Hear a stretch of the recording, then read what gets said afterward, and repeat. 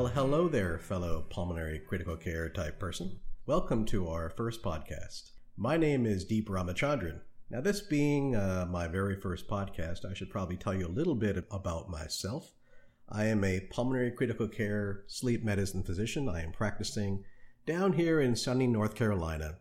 We were up in Michigan for several years. We moved down here a couple of years ago after the whole global warming thing didn't quite pan out the way I was planning. In any case, here we are. So I am as I said, a pulmonary critical care sleep medicine doctor practicing in, I used to be in sort of a quasi-academic practice. I practiced in a teaching hospital. I now work in a group employed practice, which of course is very different. Day to day, it's probably pretty similar, but overall, it's a kind of a different beast. It's a little different than what I used to practice in my private practice. I work in a group practice that is owned by a hospital. The hospital is owned by another corporate entity known as Cone Health, and I work for what was previously a private group called LeBauer. Now, that's very confusing. I don't blame you. If you've been in medicine at all for the last several years, you kind of know the story of multiple buyouts upon buyouts. So it's kind of interesting now being in a employed group practice that's owned by another entity that's owned by another entity.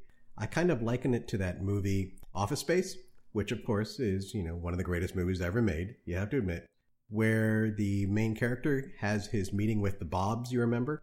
And he goes to him and he says, "Hey guys, you know what else? I have like 8 different bosses." But anyway, that's a podcast for another time. In any case, what I would like to do with these podcasts is talk about issues with pulmonary critical care, both updates in pulmonary critical care medicine, updates in literature, and also in things that we deal with as clinicians in day-to-day practice for pulmonary critical care. So this latest study, the IMPACT trial, is sure to go down as a truly landmark study in the annals of studies looking at COPD. So this was a study that was published in New England Journal of Medicine just this past May of 2018.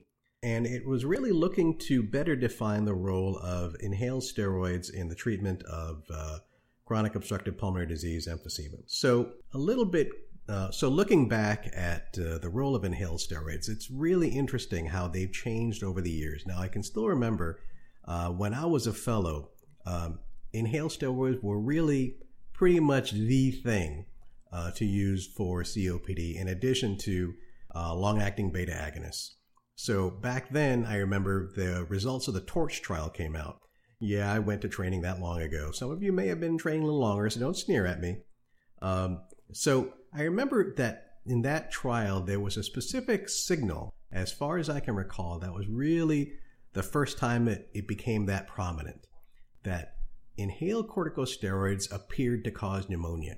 Now, myself and my attendings, we kind of snickered a little bit at that. It was kind of hard to believe that inhaled corticosteroids were really causing pneumonia. Of course, now we look at that and we say, of course they do. It's become really evident over the last few years that these inhaled steroids are associated with pneumonia.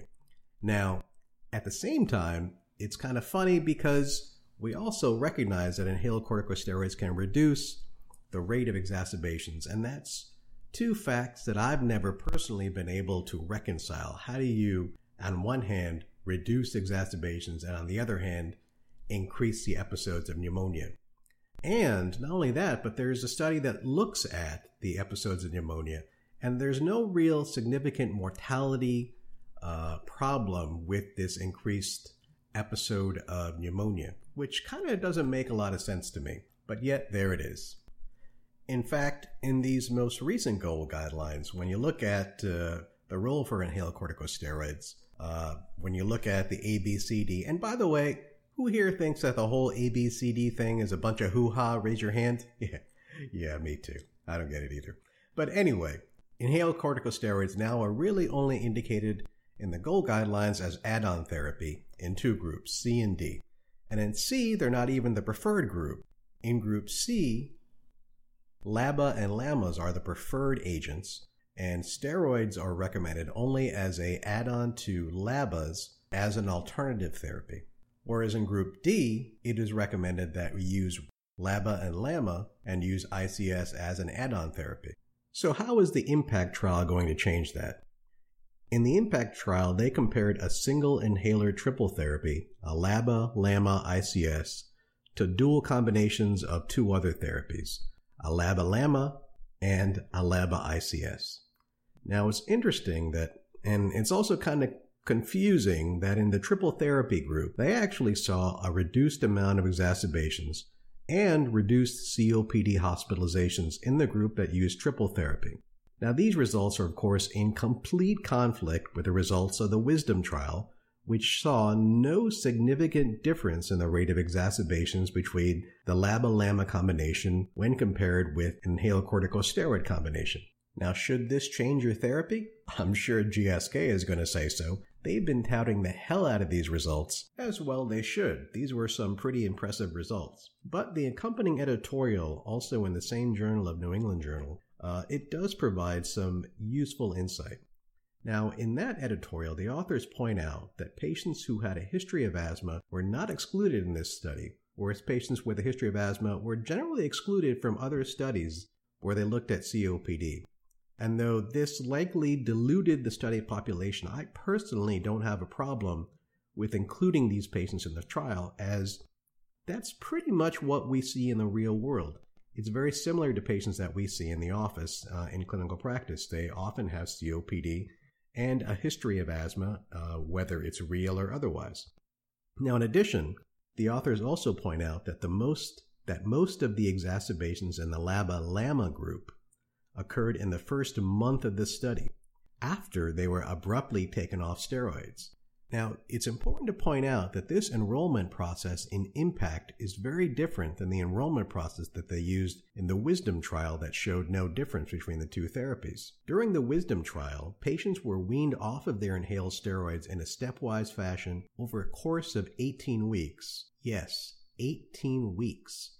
So they were weaned off the steroids over that period and then allowed to continue on a LABA-LAMA combination, which was versus the patients who were on an ICS combination. In IMPACT, those patients had their ICSs abruptly discontinued and continued on LABA-LAMAs. The authors of the editorial argue that this abrupt discontinuation of the inhaled corticosteroid in the LABA-LAMA group likely caused an increased rate of exacerbations seen in the IMPACT study. And they do provide some proof to this pudding. They show that the bulk of the exacerbations in the LABA-LAMA group actually occurred in the first month after the trial started. If we look at the subsequent 11 months of the study, the exacerbation rate between LABA-LAMA and LABA-LAMA ICS were actually very similar. They end their editorial with a bold statement, a rather bold statement, which is essentially, nothing to see here, keep moving along. They actually recommend not even incorporating this study into your clinical practice and just to continue going by what the goal guidelines say. Now, the authors of the IMPACT study, of course, take quite a different view in their discussion.